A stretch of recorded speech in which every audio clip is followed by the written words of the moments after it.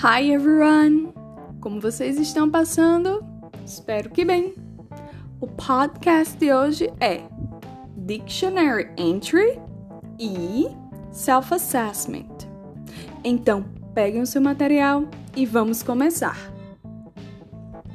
Faremos uma retomada do conteúdo publicado nos dias 30 de março e 6 de abril, respectivamente.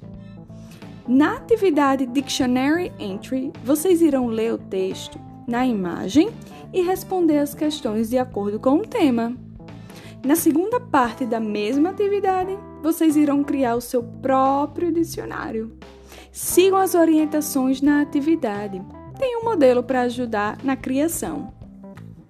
A atividade Self-Assessment é uma atividade para avaliar o seu desempenho nos estudos da língua inglesa. Respondam às questões com sinceridade e pensem nos pontos que vocês podem melhorar. Ao final, enviem a foto da sua atividade por e-mail.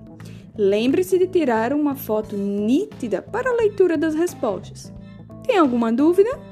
Se sim, envie uma mensagem no WhatsApp. Bye!